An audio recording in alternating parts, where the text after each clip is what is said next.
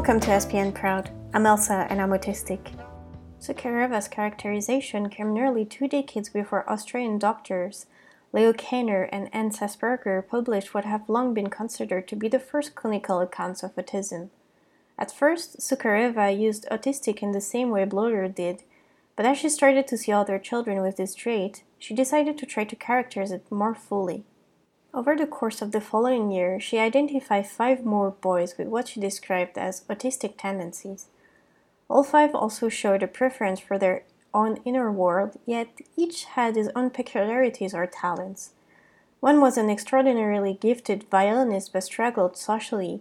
Another had an exceptional memory for numbers but could not recognize faces. Yet another had imaginary friends who lived in the fireplace. None were popular with other children, she noted, and some saw peer interaction as useless. "They are too loud," one boy said. "They hinder my thinking." In 1925, Sukareva published a paper describing in detail the autistic features the 6 boys shared. Her descriptions, though simple enough for a non-specialist to understand, were remarkably prescient. Thank you so much for listening and see you next time.